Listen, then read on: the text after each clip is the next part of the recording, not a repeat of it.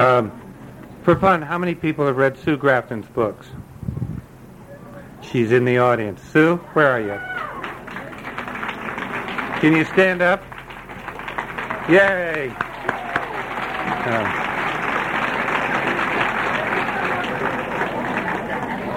How many people read Peanuts every day?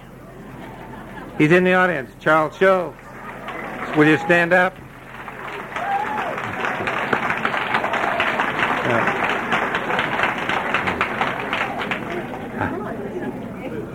How many people read Dutch Leonard?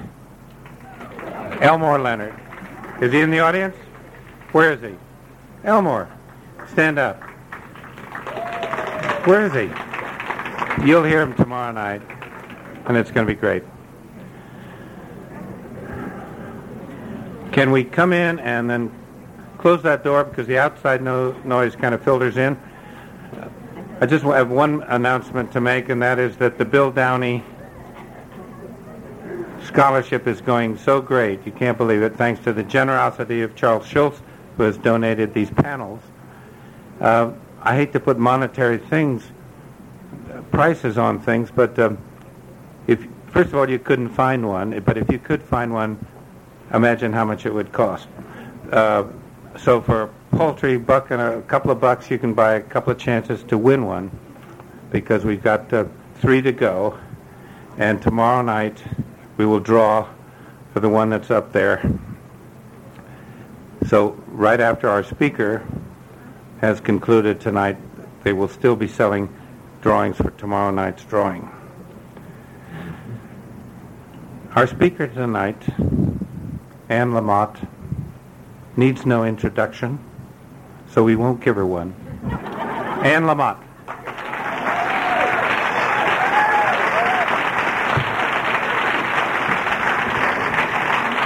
Thank you. Thank you very much. It's great to be here. Are there any questions? No? Okay. I'm going to try and save a little time at the end for questions, if I remember to. And I'm going to try and tell you every single thing I can think of that will help you with your writing, besides prayer. I want to begin by telling you that I know that a lot of you have been writing very intensely for a very long time, and that one of the things that keeps you going is the carrot of publication, and that a lot of you are hoping to get published, and that's fine to want to get published, and it's fine to write towards publication. But I think it's also important. Excuse me one moment, please. I have to go. I'll be back. Thank you, Diane. No, I don't need sugar. I just want to tell you that the publication will not make you well. It will really not help in any appreciable way at all. Publication. A lot of people think that when their first book becomes published, that their self-esteem will arrive soon after by phone, fax, or mail, and this is not true. What will happen after publication is that you will become even more mentally ill than you are right now, and that is the truth. I can promise you that. You will long to be at this level of mental illness again. And after a great deal of therapy and chiropractic help, you will be able to return to where you were in late June of 1996. And that is the truth. The publication is a myth. The fact that publication will help you, heal you, that the world will suddenly validate your parking ticket, it's a lie. It's a hologram. It's the eagle on the credit card. It's very flashy, but it only appears to fly.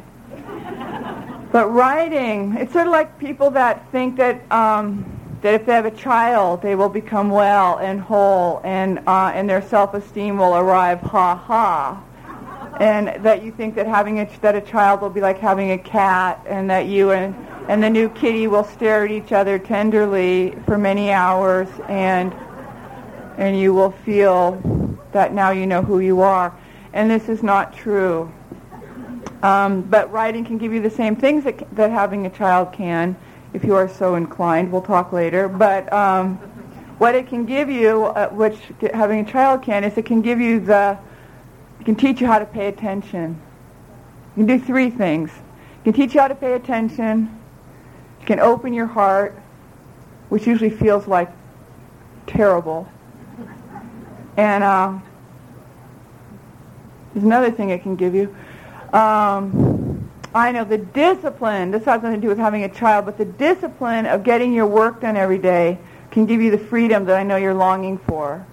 And I know a lot of you think that if you got published, first the self-esteem would arrive and then the freedom.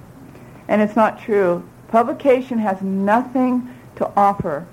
I was 5 books into being a published writer when I started making a real living at it. And the self-esteem did not ever come from out there. It did not come from sitting dog-like by the phone, waiting for my editor or my agent or the New York Times to call. Don't even get me started on the New York Times.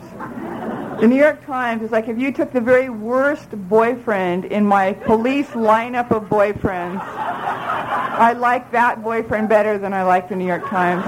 The New York Times is beneath contempt, and they will completely mess with your soul on every level.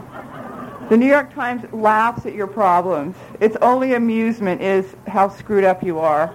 And but if you're a writer, you think that sitting there waiting for, and when the New York Times calls, you will suddenly be well, and it will mean you have arrived, and your freedom will be coming along soon, probably next week, right after lunch. And it won't. It's not true. Publication is something you bounce back from. Publication is something you go through, and after about six weeks later, you can start to breathe again comfortably, and you can remember who you are and why you're here, and why you're glad you didn't kill yourself that time. And when you're in the middle of publication, you're not going to be able to remember, and you should. I'll give you some numbers to call. Publication is something you get over and that you recover from. And I know a lot of writers, I'm not going to name names, some are here tonight, some have southern accents, not going to name names. I know, but a lot of my friends are writers, and 3 of them are out on tour right now, and one of them is suicidally depressed and in fear of losing his house. And he has sold 200,000 copies of the book that he's promoting right now. And the world is so crazy that if you sell 200,000 copies of a book, but you did better another time, you will have always done better another time. This is what the truth is. Even though the time that you did better than, the time that was the one that hold up as the time you really, really did well, was still a disappointment. Fiercely disappointing. And but that one will be held up as having been the high water mark, even though everybody felt secretly crushed and devastated that it didn't go even better than it did. And that will be held up as what they had hoped for with the new book. And there is no winning. You are not going to win if you play by those rules. And if you play with that being the carrot that motivates you to write, you are doomed. I mean that in the nice way. Okay? So, okay, I'll tell you one funny story, and then I will tell you about my personal problems. Here's the story. This is where fame will get you. This is how fabulous it is to become famous, because I am semi-famous now, and I do own a Jeep, okay? I have airbags, all right? I went, let's see, Bird by Bird did very well, and I became so mentally ill, I was channeling, Squeaky Fromm for about 6 weeks. I was hardly able to dress myself, and and I got very pumped up on how fabulous it was to be famous and have airbags. And I got a letter one day I got a lot of mail. I got one letter from a woman whose name I no longer remember. I wonder if I wrote it down. From Great Neck, New York. Say her name is Mrs. Brown. Is she here? There's a person who wrote to me from Great Neck here. I don't want to hurt any feelings. Okay, she wrote me a letter, and she'd written a memoir. And she'd spent 5 years writing a memoir, and she had a really interesting life. And she wrote me a long letter about it, which was not an interesting letter. But I was glad that she wrote to me, and I put it aside, and all of a sudden one day I decided that because I was so mentally ill and contaminated by having been out there dancing as fast as I could, trying to sell yet another book, I would call Mrs. Brown in Great Neck, New York, and be a loving, giving person like the Christian I purport to be. So I called, my son was sleeping, and I called Great Neck Information. And in the letter she said I was her favorite writer, right? And I'm such a sucker. I'm like dog-like in the face of this news that I'm her favorite writer. So I call Great Neck Information. I get the number for Mrs. Brown. I call Mrs. Brown. Hello, Mrs. Brown, I begin. This is Anne Lamott in California. Oh, she says, hello.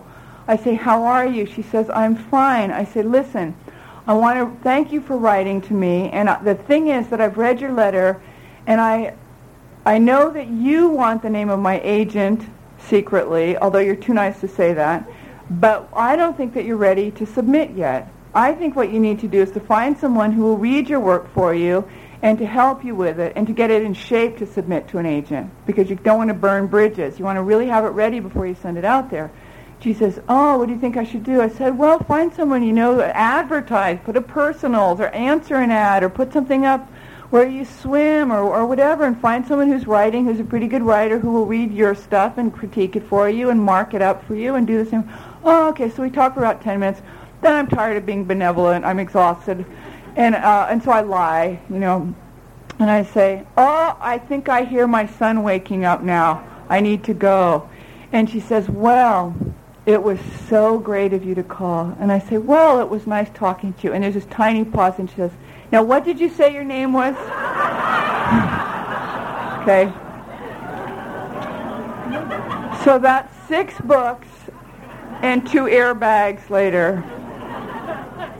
Okay, one thing I know is that good writing is about telling the truth. It's about understanding who we are.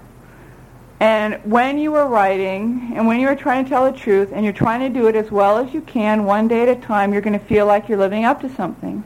And every day that you get your work done, you're going to have a guilt-free afternoon. It's that simple. If you don't get your work done, you're going to go around, you're going to feel, I feel so depressed. And if you get your work done, you go around all day and you feel great. All afternoon, people call and say, oh, I feel great, got my work done. You know, it's that simple. It's like, how do you want to feel? You want to feel like, oh, I got my work done, it's great. I'm happy, I'm fine, I'm cool. So get your work done, one day at a time. The thing is that there are problems. Okay, I understand that. That's why you're here, right? It's hard to get your work done on certain days because, first of all, that you may have the self-esteem of a cattle tick, for instance. You may have equal proportions of severely low self-esteem and this grandiosity. And it's very confusing to try to write a simple sentence when you're caught in the middle of the grandiosity and the self-loathing. So, we call this radio station KFKD, and I'm not going to tell you what it sounds for. It has a profanity in it, and I'm not going to say it. But if KFKD is playing, it's like 24 hours a day of punk music. It's like the punk metal, heavy metal station playing when you're trying to describe what Inverness looks like at dawn, you know? And your mind is spinning, and it's a snake pit, you know, and you're totally spiraling into this weird LSD flashback, while at the same time you're trying to practice your speech for the Academy Award for your first screenplay, you know, and it's hard to write. So I do this every day. And then and out of the right-hand speaker of KFKD is this endless stream of self-loathing. And of like, you know, your parents are right, you're, you know, the well is run dry, you're a dilettante, you should have stayed in school, you should have gone to school, you should have learned a job, you could be working for the phone company right now, but no, look at you, you're trying to write. And out of the left-hand speaker comes this endless stream of self-aggrandizement, that you're more sensitive, you're more observant, you're more soft-hearted, you're more realistic, you're more poetic and lyrical and humble. And one of the voices is going to tell you that you have nothing really to write about because you haven't suffered or something. But Flannery O'Connor said that anyone who has survived childhood has enough to write about for the rest of their life. I believe that to be true. I believe my son right now, if he could write, which he can't and probably never will, could probably fill a book with stuff that he's noticed, stuff that he knows, stuff that he's seen, stuff he's thought about, his dreams, his fantasies, his loss, what he survived. He's 6.5, you know, and that's the truth. If you're surviving, you've got a story to tell.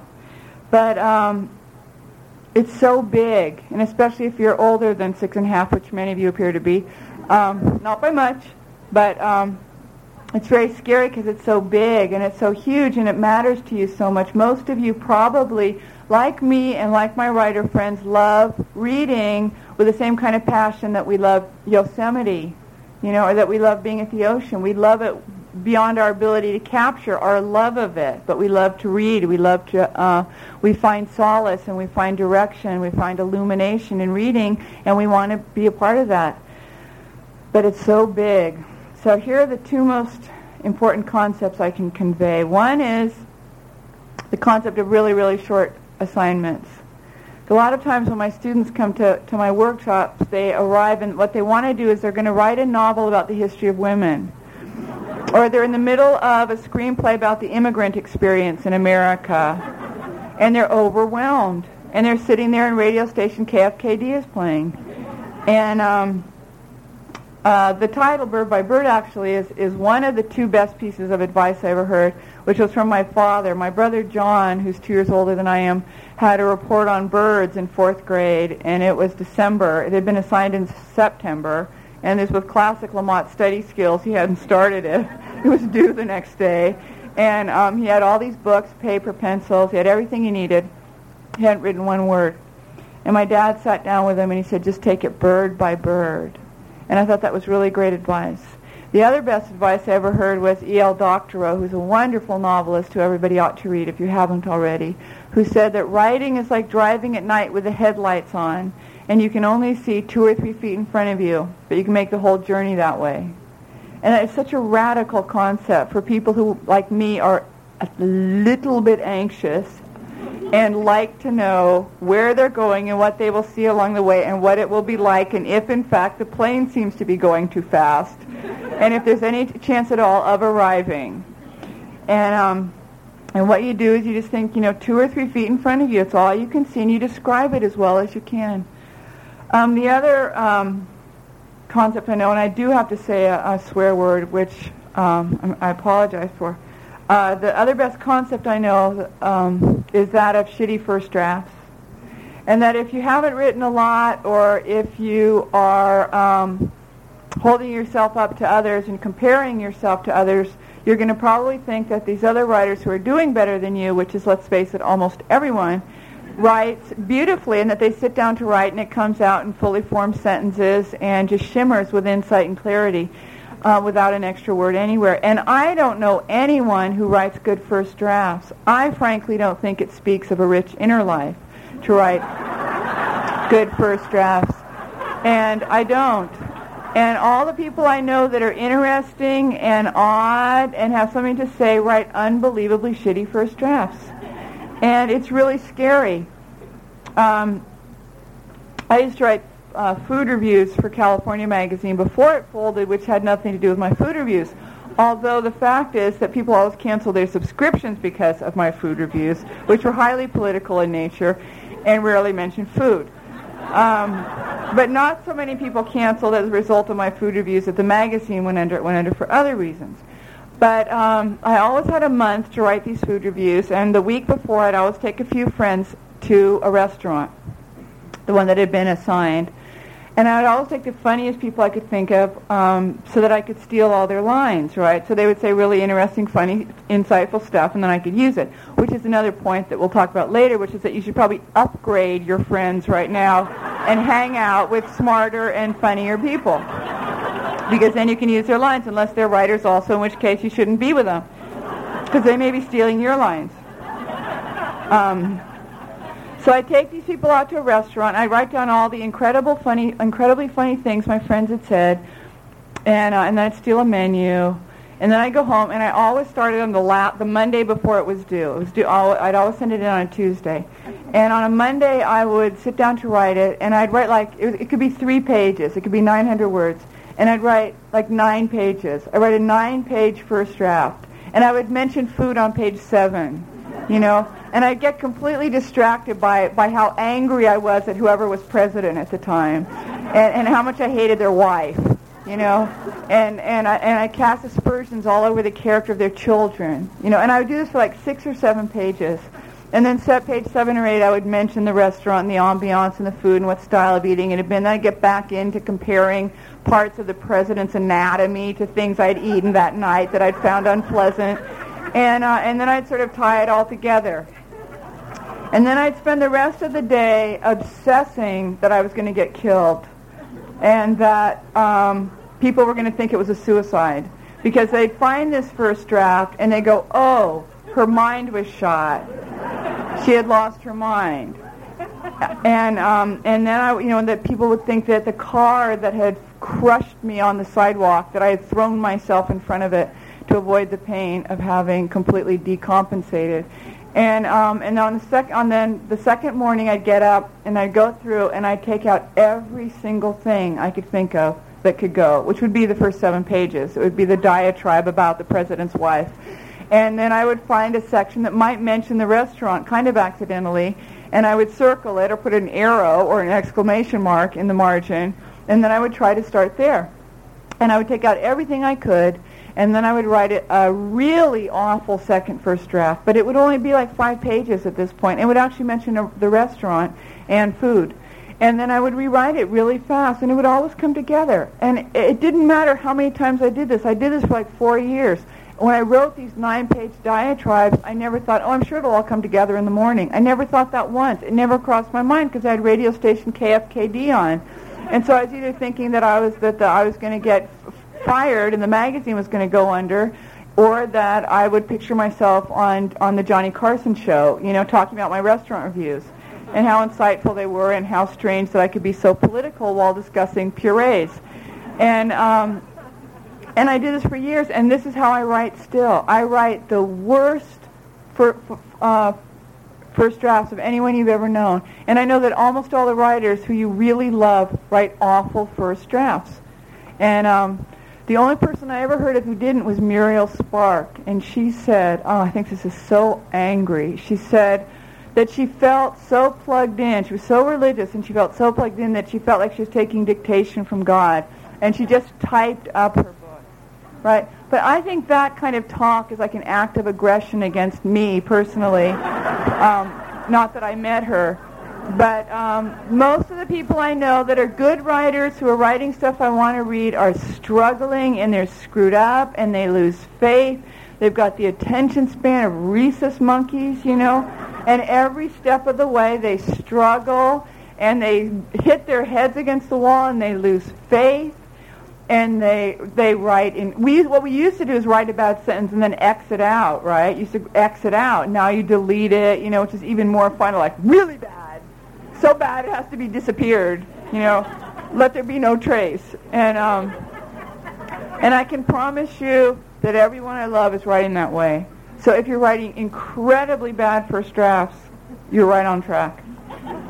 The main enemy that you're going to face every day, is, if you're like me, is going to be the perfectionism. It's going to be wanting to do things well, and you're not going to be able to, probably, and it's really scary. And a lot of us were raised to do things perfectly. I was 35 years old when I discovered that B pluses were a good grade. I was 35 years old.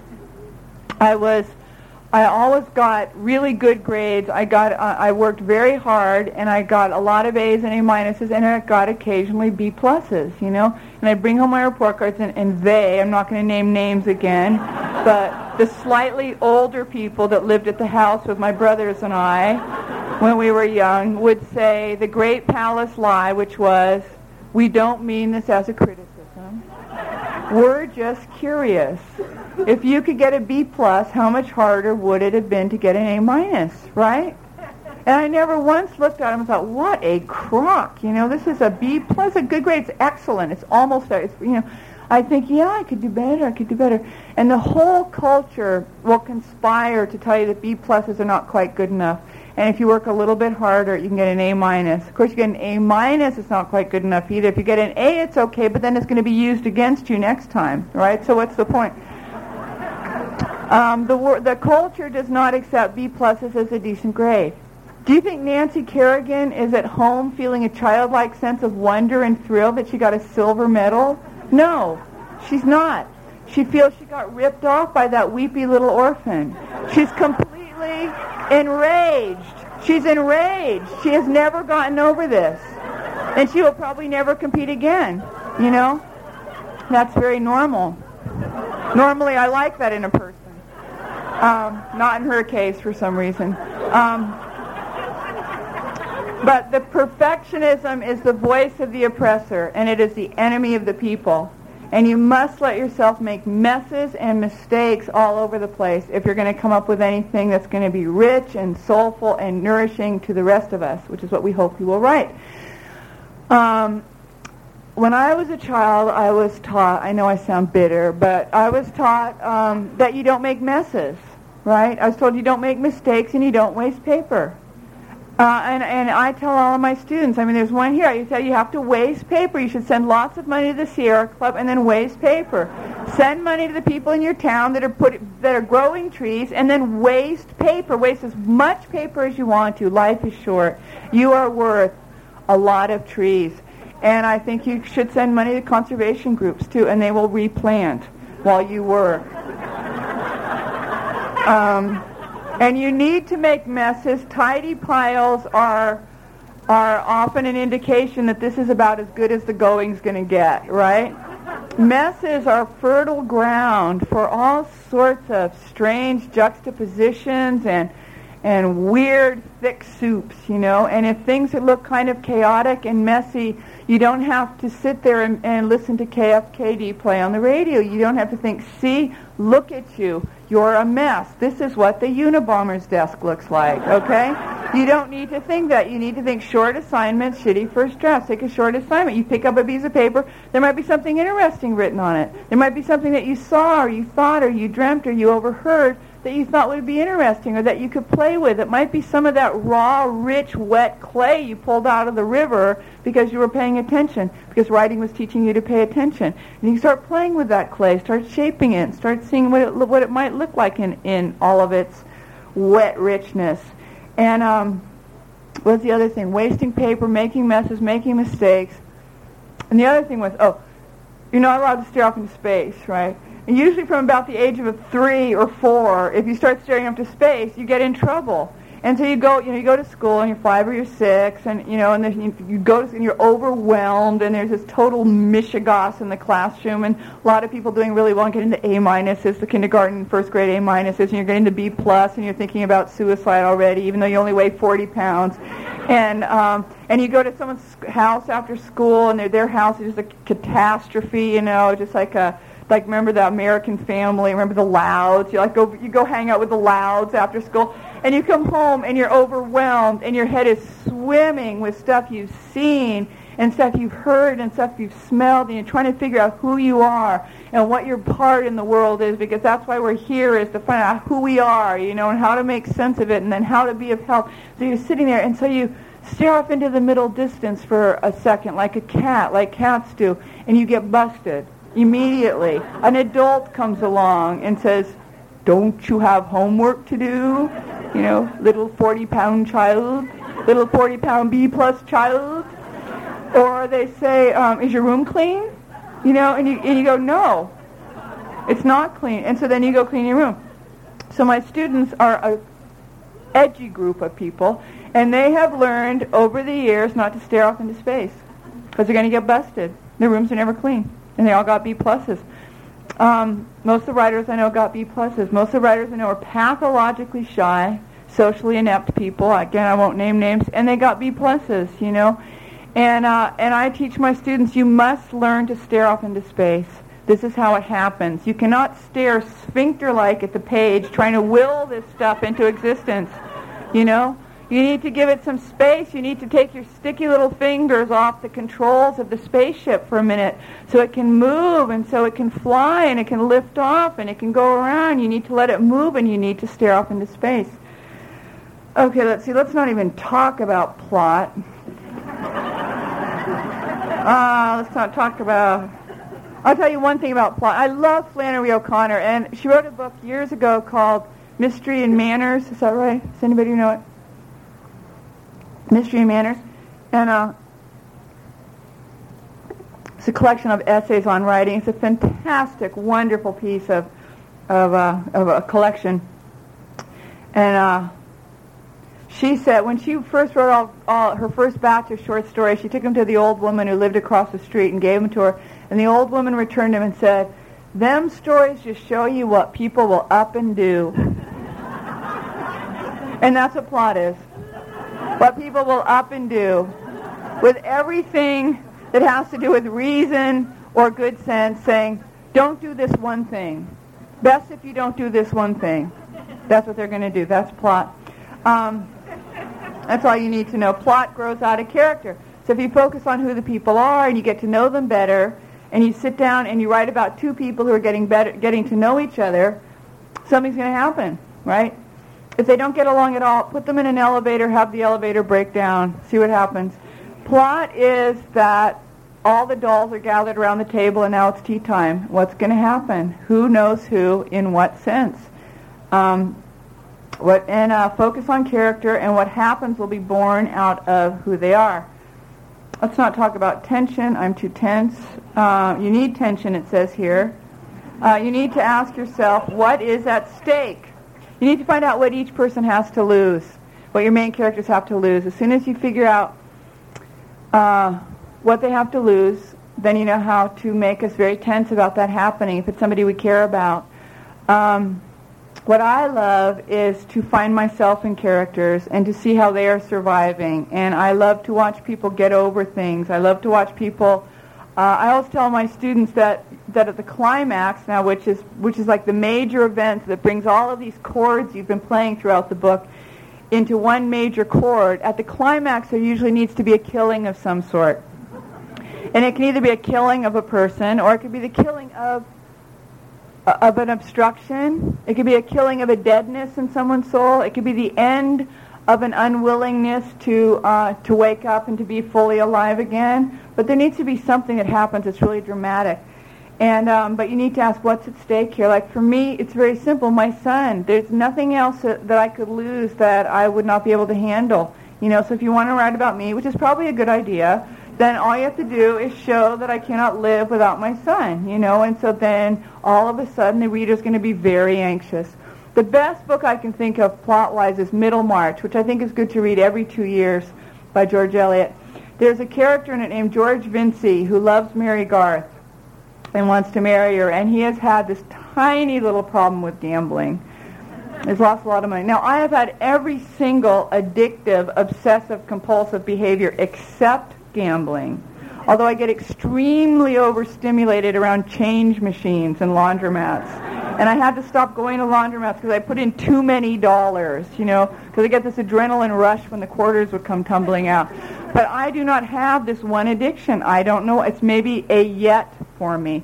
But I do not have it. But when I read about George Vincy, is that his name? Fred Vincy, I understand it because I have all of these other things with every single thing in me saying, don't do this one thing. And it's like one of the multiple personalities going, no, wait, I have a good idea. This one thing, it'll be different this time. So Fred Vincy has been given the money to pay off the father of the woman he loves, Mary Garth. He's going to pay off Mr. Garth. He's been given the exact amount of money, and he's headed over there to pay off Mr. Garth, after which he can ask for Mary's hand in marriage. And suddenly one of the multiple personalities says, I have a good idea. The good idea is that we will take this money and we'll go to the horse races because we're feeling lucky today because someone gave us the money to pay off the gambling debt with.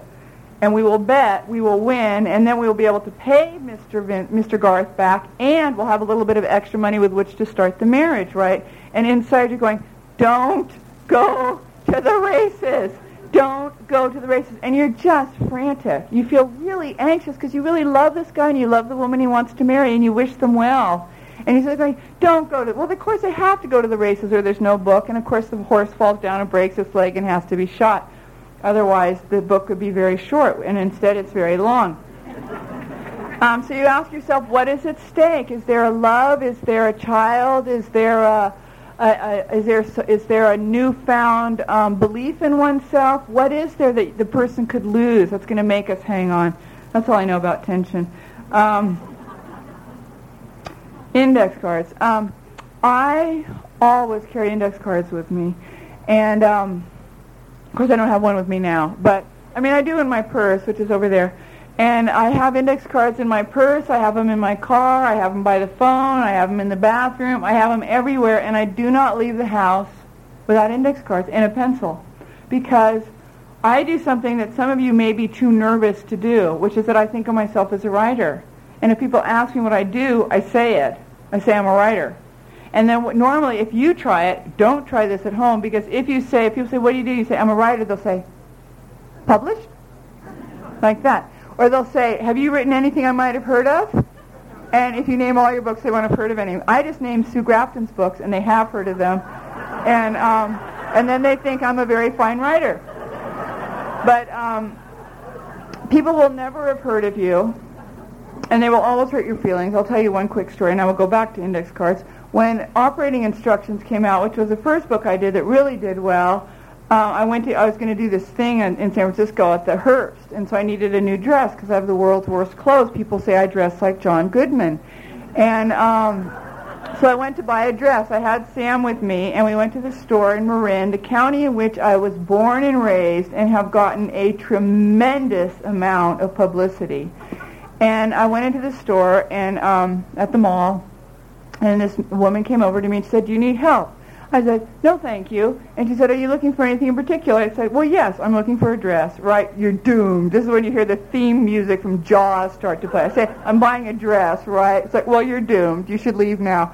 And she said, is it for anything in particular? And at that point, the voice inside of me, the multiple personality who is very clear and wise, said, don't tell her. And the addict and the junkie and the little Tory spelling thing inside of me said, it's for a special occasion. And she said, a dinner party. And I said, no. And the voice is saying, don't tell this woman. You have the right to remain silent. And I said, I'm doing something on stage. Right? And she said, are you a singer? And I said, no. And I crossed over. I did it. I said, I'm a writer. She said, oh! She said, I read everything. She said, tell me your name. And I said, no, I'm not going to tell you my name, because I'm not stupid. And I said, no, I didn't say that. I said, no, I'm not going to tell you my name. You won't have heard of me. I'm doing this thing on stage. It will be bad for my self-esteem. I don't need that. I'm just a writer. I need a dress. And she said, no, I read everything. Tell me your name. I say, no, I'm not going to tell you my name. She says, Vicki, come here. Her assistant comes out. She says, Vicki, don't I read everything? Vicki comes out and goes, she reads everything. Everything ever written, she's written. She's read. She says, please, tell me your name. And I feel doomed. And also my ego, the whole thing. I say, Anne Lamott. And she says, no.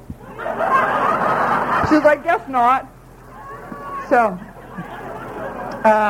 and me with my airbags. But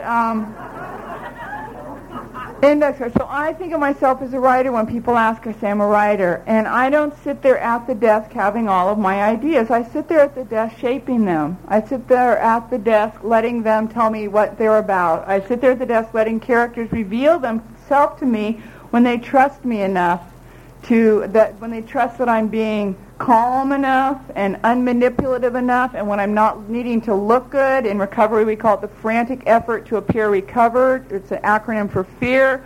When I don't need to look good and I am open and I am trusting, then ideas and characters come to me and they reveal themselves. And sometimes they appear fully formed, and sometimes they're shy, fitful little flames, and if I'm calm and still, they grow a little brighter, and then I can start to work with them. I can start to see them. So at the desk is not when I actually come up with a lot of stuff. I come up with my stuff when I walk.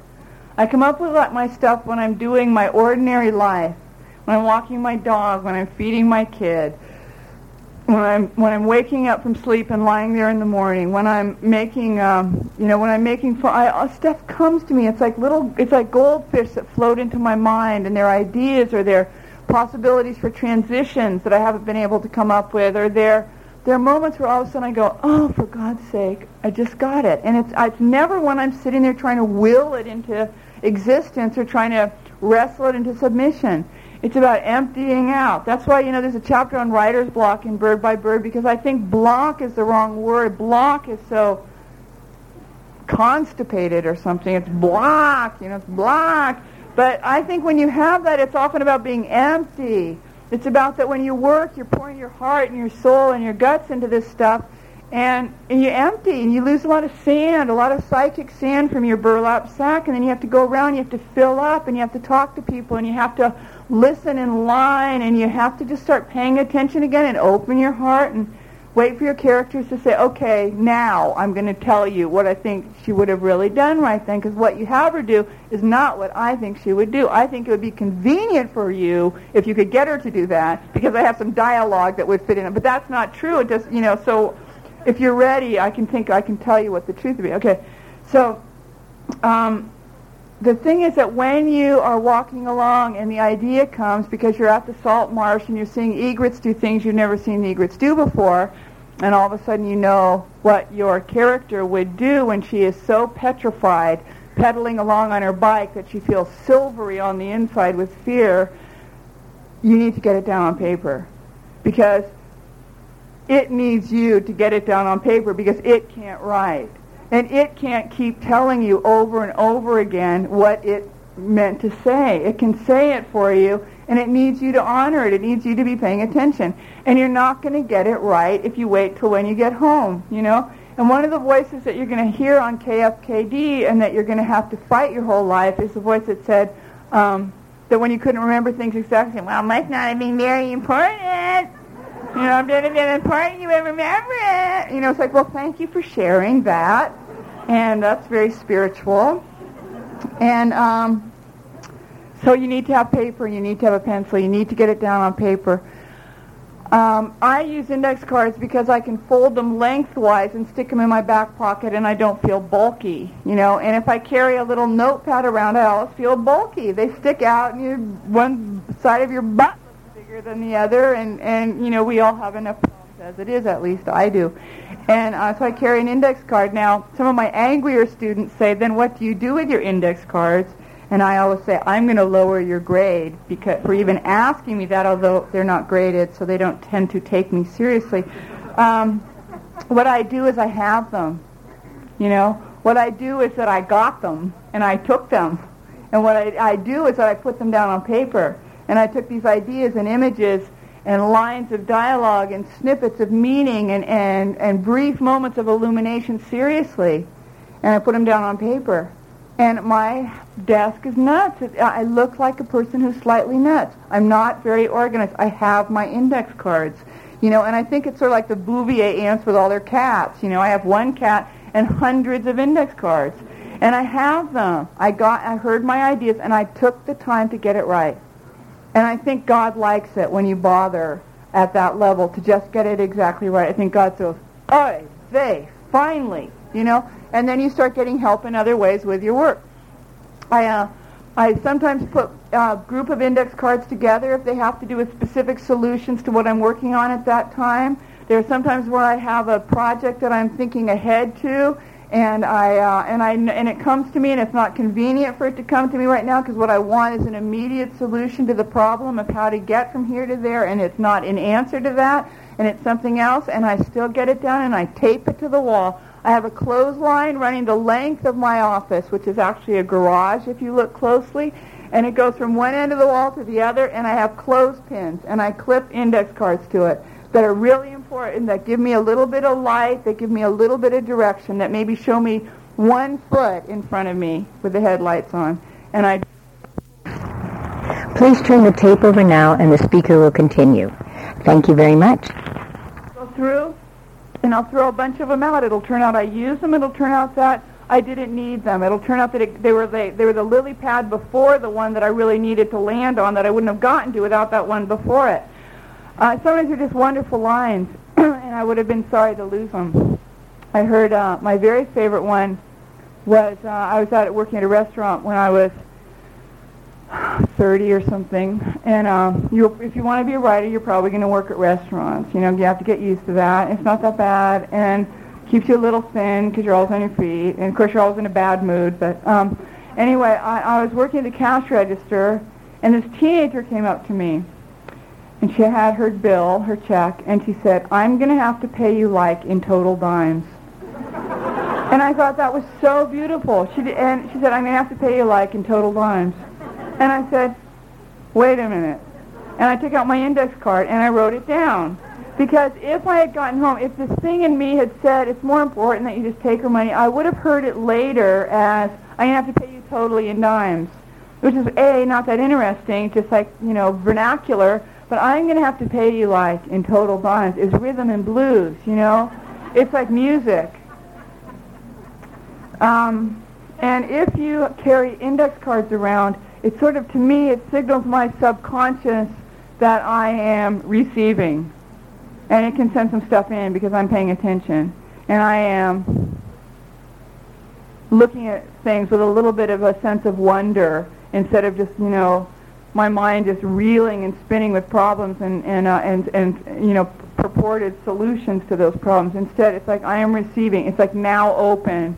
It's like Sparky's, you know, it's like when Lucy's got the doctor is in, you know, with a booth. It's like the doctor's in, the writer's in. I'm here. Hit me with your best shot. What? And then I write it down. I have like 7 hours of stuff to tell you, but so we'll skip all the stupid stuff like character, theme. Oh, I'll tell you a great theme story. Sam and I, my boy, he's almost 7, were watching King Kong the other day. The remake with Jessica Lange. My little boy is very religious. He's always gone to Christian schools, and he's very tender-hearted. He's also kind of a ninja death warrior, but he's also very, very sweet. He's a very vulnerable, sensitive, funny little kid. And he turned to me 2/3 of the way through, and he said, she loves him now. She loves the monkey now because she can see that he's lonely. And I said, "Oh, Sam, that is so exactly right. That is called a theme. That's an idea. That's what the whole movie is about. It's like Beauty and the Beast, that she can see his yearning, and so she's able to get past the fear. She can see his heart, and so she's able to get past the frightening aspects of his package." And I said, "See, that's what my students and I talk about. That's called a theme. It's like the whole big idea that the piece is about, and what happens is the plot, but what it's about is the theme. It's the idea." And we talked about, he's kind of patronizing. "Oh yeah, Mom, really, thanks, you know, it's for, you know," but no, he's really listening, and it was really sweet. So a couple of days later, it was the end of the school year, and he was having a slumber party.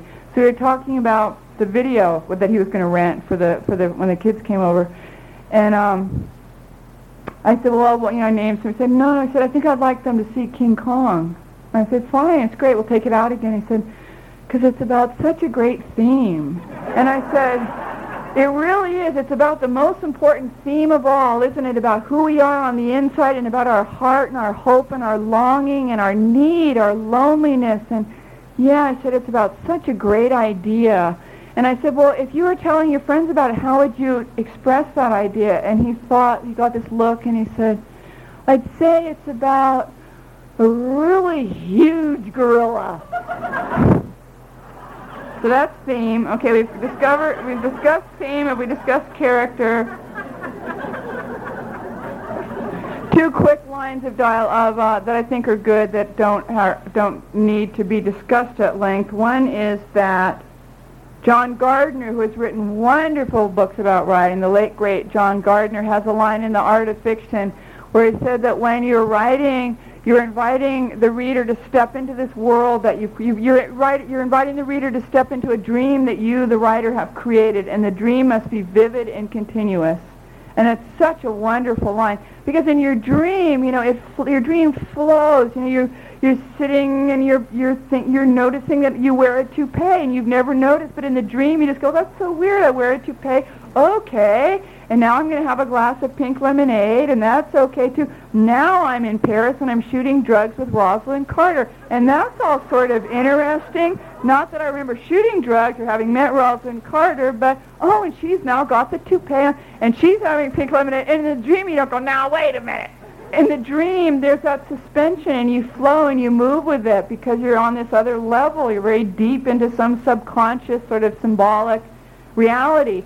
And you can do anything you can get away with in fiction as long as the reader doesn't go, now, wait a minute. You know, you do not want the reader to stop and try to figure things out. The dream must be vivid and continuous. And then Shirley Jackson, who's written a piece that I don't have with me called, I think it's called Letter to a Young Writer or something like that. She says a confused reader is an antagonistic reader. And that's very important. And when I was younger, I used to not mind working.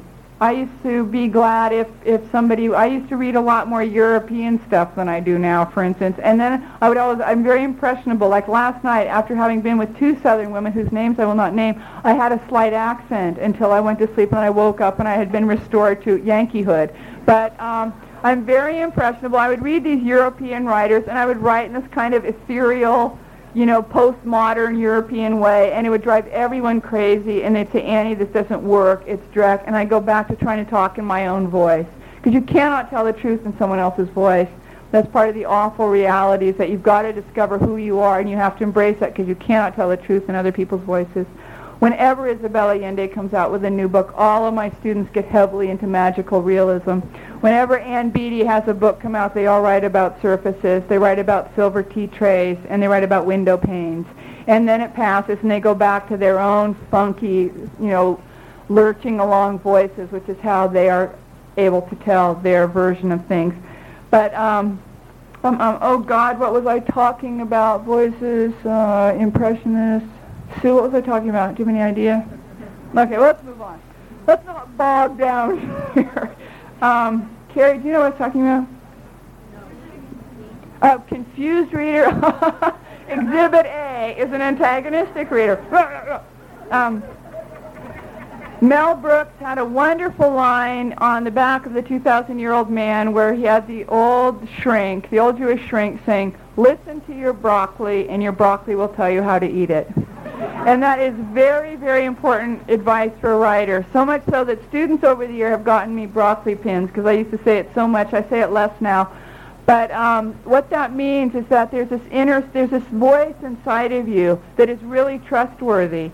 And there are going to be a lot of moments when you're going to come to a brick wall in your writing, and you're not going to know whether to go left or to go right. And one of the things that you may be doing as you grow older is learning to trust your insides again, and learning to believe that what you see is valid, and it's worth communicating, and it's trustworthy. And a lot of us, when we were children, were seeing a lot of stuff that we were not allowed to be seeing. And so when we saw it, our parents said, oh no, that is not in fact what is going on. What is in fact going on is this. Your mother's not in the bathroom crying. Your mother has allergies. All right, very allergic, the poor dear. And so you get used to not telling the truth about anything, because if you say what the truth is, you get sent to your room and you don't eat again until the next major holiday. So part of being a writer is saying, this is what I see and I believe that it is true. And to the best of my ability, I'm going to capture on paper what, in fact, I believe I saw. And that has to do with intuition. And that has to do with a militant form of self-acceptance. And saying, I believe you. It's about believing the kids. You know, it's about believing. Kids tell you something, say, okay, I believe you, you know, until proven otherwise. There's a whole lot more I want to tell you, and I also want to be able to answer some of your questions. And I want to read you the last couple pages of Bird by Bird. And I want to tell you one Mike Nichols story, which was that I remember years ago in a newspaper interview, he was talking about having gone to see Waiting for Godot on Broadway, when it was on Broadway a few years ago. And he said, you sit there, and it's so profound, and it's so painful. It's really just excruciating, like all of Beckett is, and it's so beautiful. But he said he'd sit there and he'd get more and more depressed as the play went on. And he'd leave the theater and he'd really be demoralized. You know, I mean, redemption in Beckett is that at the end of Godot, there's one leaf on the tree, right? That was a tree leafless before. And he would leave and he'd start walking to his car. And he'd notice that he started to feel better and better. And by the time he'd walked half a mile, or however far he got to walk, he started to feel really good, and he realized that it was because someone had told the truth. And the truth, in the end, is all we have to give to one another. And so I always remember that it just matters so much. It just matters so much that we tell the truth to the best of our ability, and that we practice, and that we find people that are real safe with whom we can practice telling the truth. I want to read you 3 pages of Bird by Bird, and then if you have questions, I'm happy to answer them. There are moments when I'm writing when I think that if other people knew how I felt right now, they'd burn me at the stake for feeling so good, so full, so much intense pleasure. I pay through the nose for these moments, of course, with lots of torture and self-loathing and tedium, because, God, it can be dull. You know, it can be as dull as watching the aspic set. And you know what? We tough it out, and we keep our butts on the chair. And that is why some of us are published many times over, and some of you are having a hard time. It's because it's tedious sometimes, and you just have to get yourself to sit there somehow. And if you sit there long enough, something will happen. That's the one thing I can promise you. If you sit there long enough, something will happen. Anyway, self-loathing and tedium. But when I am done for the day, I have something to show for it. When the ancient Egyptians finished building the pyramids, they had built the pyramids. Perhaps they are good role models. They thought they were working for God, so they worked with a sense of concentration and religious awe.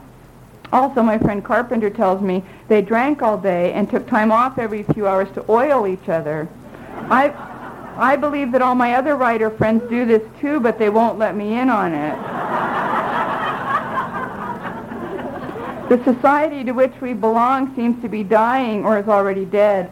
I don't mean to sound dramatic, but clearly the dark side is rising. Things could not have been more odd or frightening in the Middle Ages, but the tradition of artists will continue no matter what form the society takes.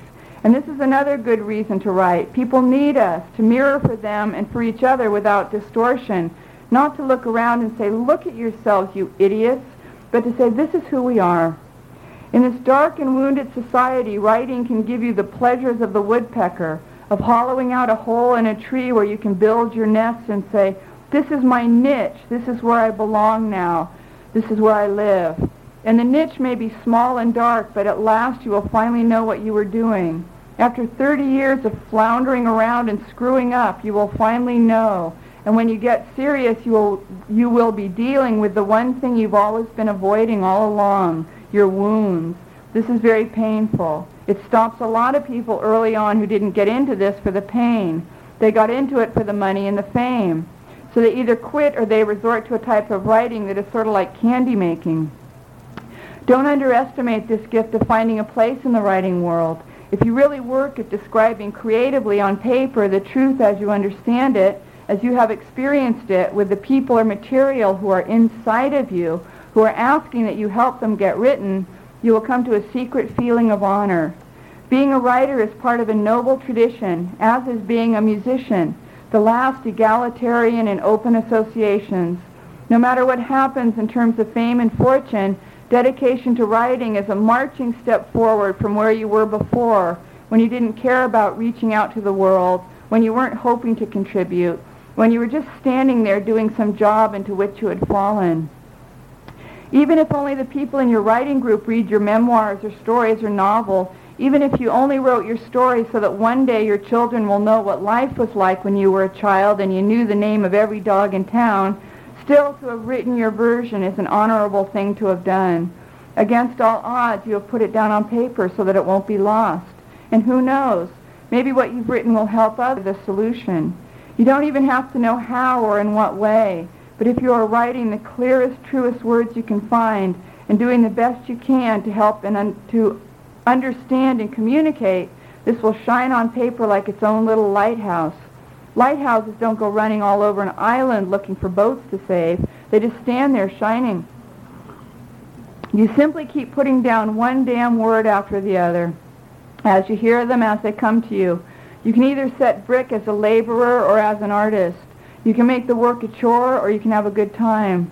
You can do it the way you used to clear the dinner dishes when you were 13.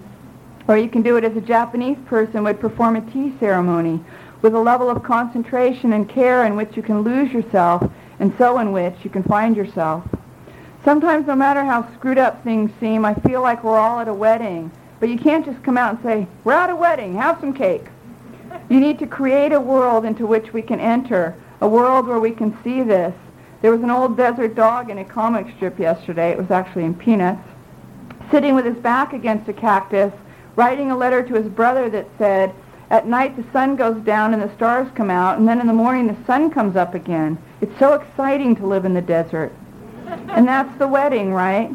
To participate requires self-discipline and trust and courage, because this business of becoming conscious, of becoming a writer, is ultimately about asking yourself, how alive am I willing to be?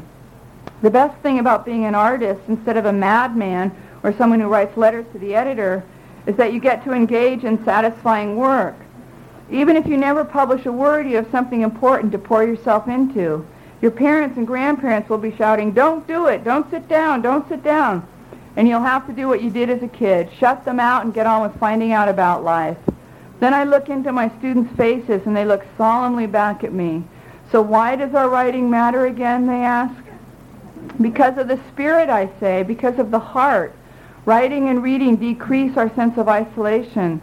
They deepen and widen and expand our sense of life. They feed the soul. When writers make us shake our heads with the exactness of their prose and their truths, and even make us laugh about ourselves or life, our buoyancy is restored. We're given a shot at dancing with, or at least clapping along with, the absurdity of life instead of being squashed by it over and over again. It's like singing on a boat during a terrible storm at sea. You can't stop the raging storm, but singing can change the hearts and spirits of the people who are together on that ship, as we are. I wonder if anyone has any questions at all about, say, my personal life. Yes? Yes, actually, when I read the book twice, and the first time I thought you were more depressed than me, and the second time I thought I was more depressed than you. But when I read the book, I had this vision that you just woke up when you were 23 and started writing and earned a living writing. Now you said you waited tables, and that's the great part. Would you elucidate yourself? Could you hear that question? Yeah, yes. Microphone, and people are asked to please come up to the microphone so everybody can hear your question. I'm sorry, I can repeat your question. When the first time she read my book, she thought I was more depressed than her. The second time, she thought she was more depressed than me. And now she thought that that I had just started writing at 23 and that everything had gone fairly well. And now she has heard that I waited tables and wants to talk about other stupid jobs that I had. But I always had stupid jobs. I have always worked to make a living so that I could write. And I was raised by a writer. My father was a writer, and I was raised believing that it was like a privilege to be one of the culture's artists, you know, and it's like so cockamamie now because it's become a world where people are getting such huge advances and it's becoming a celebrity realm. But when I was a kid, to get to be a writer was its own reward. It was a miracle. It was like the biggest scam you could think of, that you got, and a privilege and an honor to be one of the storytellers for the culture. And so my father was a really great coach for me, and he always said, you sit down and you do your scales every day, and no matter what happens, you get some work done, you know. And I always tell my students 300 words a day. I mean, I plead, I say 300 words a day. It's one manuscript page. Do 300 words a day, taking time out from major holidays, PMS. You've got 200 pages written by the end of the year, right? 250 pages, you've got a novel. So I taught tennis for a long time. I cleaned houses for a very long, bitter time, and I have waited tables forever, and I wrote freelance. I did a lot of freelance pieces, and also, you know what? I was broke the entire time, and I was glad to be broke because I wanted to be a writer when I grew up, you know. And I had 4 books published, and I was still broke, and I still wanted to be a writer when I grew up, and I was glad to be broke as long as I just got to keep writing. You know, and then I wrote operating instructions, which was not expected to be much of anything, and it was great, you know. And I got this gig at Mademoiselle. I mean, as my editor at California said, gee, you know, I look at you and I think not much of a madam, but what a oiselle, you know. And I got to write the book review column at Mademoiselle, and all of a sudden I had the really first steady income of my life. So what you do is you make the commitment to writing, and you take the action of doing the work every day and of keeping the faith, and you do your work. It's going to be like, you know, my students don't come to class wanting to write really poorly. You know, they come to class wanting to get to be better and better, and they hope to make a living at it because there's something inside their souls that just wants to be alive and that wants to be fully human and wants to be part of the solution and wants to bring news to the frontier, you know, and say it's okay and there's still civilization out there. And it's like you have to let yourself be bad, and you have to let yourself be broke, and you have to let yourself be all the things that don't look very successful because you just want it so badly that you just stick it out, and people roll their eyes, or they think you're a dilettante, or they think you're wasting time. You say, hey, that's fine. None of my business. Thank you for sharing. Very thoughtful. And you get your work done. And it's like when people want to play piano, they don't hope to play the Farmer in the Dell very badly. They don't hope to butcher the Farmer in the Dell. But they have to be willing to, and they learn to play the Farmer in the Dell really poorly, and then maybe 3 or 4 months later of practicing and practicing and practicing, they can just totally butcher their very favorite Beatles song, you know? And then they master that, and after a year maybe they can play a really, really simple Bach etude or something, and they have to play it really poorly. So, I mean, I've done everything, and I've been really broke, and it was fine. This is better, yes. The airbags, you know. I like the airbags. I'm just here to tell you that this is the microphone and there's a microphone over there. And if you have questions, you can line up at the microphone, and we'll do this for another few minutes. But Anne Lamont has a lot of books to sign out there, and we all want her to have that opportunity as well. Yes.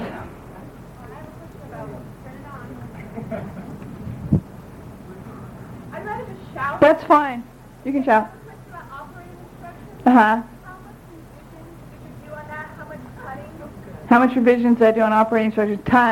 Tons.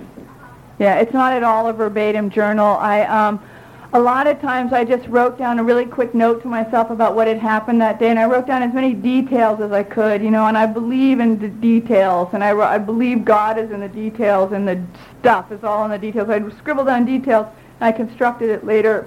Then I'd also call my brother and my friend Pammy, and I'd say, tell me what else you remember about the baptism. Tell me what else you remember about the first DPT. So it's not at all a verbatim journal. How much did you cut it? How much did I cut it? I didn't cut it as much as I added to it. Yeah, I don't, I mean, I cut it a little bit. I shaved, you know, I write long, like I talk too much, and I write big, and I have to, it's always, the illustrious way to think of it is with Michelangelo and the statue of David, where things that tend to be big and blocky when I first captured them, and I have to just keep shaving off the marble and shaving it down until the statue reveals itself. But for the most part, I didn't have to cut that much. I've cut a tremendous amount of the novel that I'm working on. And it all has to do with low self-esteem and with thinking that I haven't explained it clearly enough, or that I should be funnier than I'm actually feeling, or that I should take this intense emotional stuff and try to make it funny so that people won't think that I'm depressed, God forbid. And so I mostly I end up cutting half of what I've written, but not with operating instructions. And I was writing it with a great deadline, which was when my friend was dying, and I was trying to get the book written because it was a love letter to her. What's the new book about? It's a sequel to Rosie. It's Rosie 4 years later. This concludes the taping of this section. People are asking 2 more questions, but we're unable to pick them up because they're not using the microphone. Thank you very much.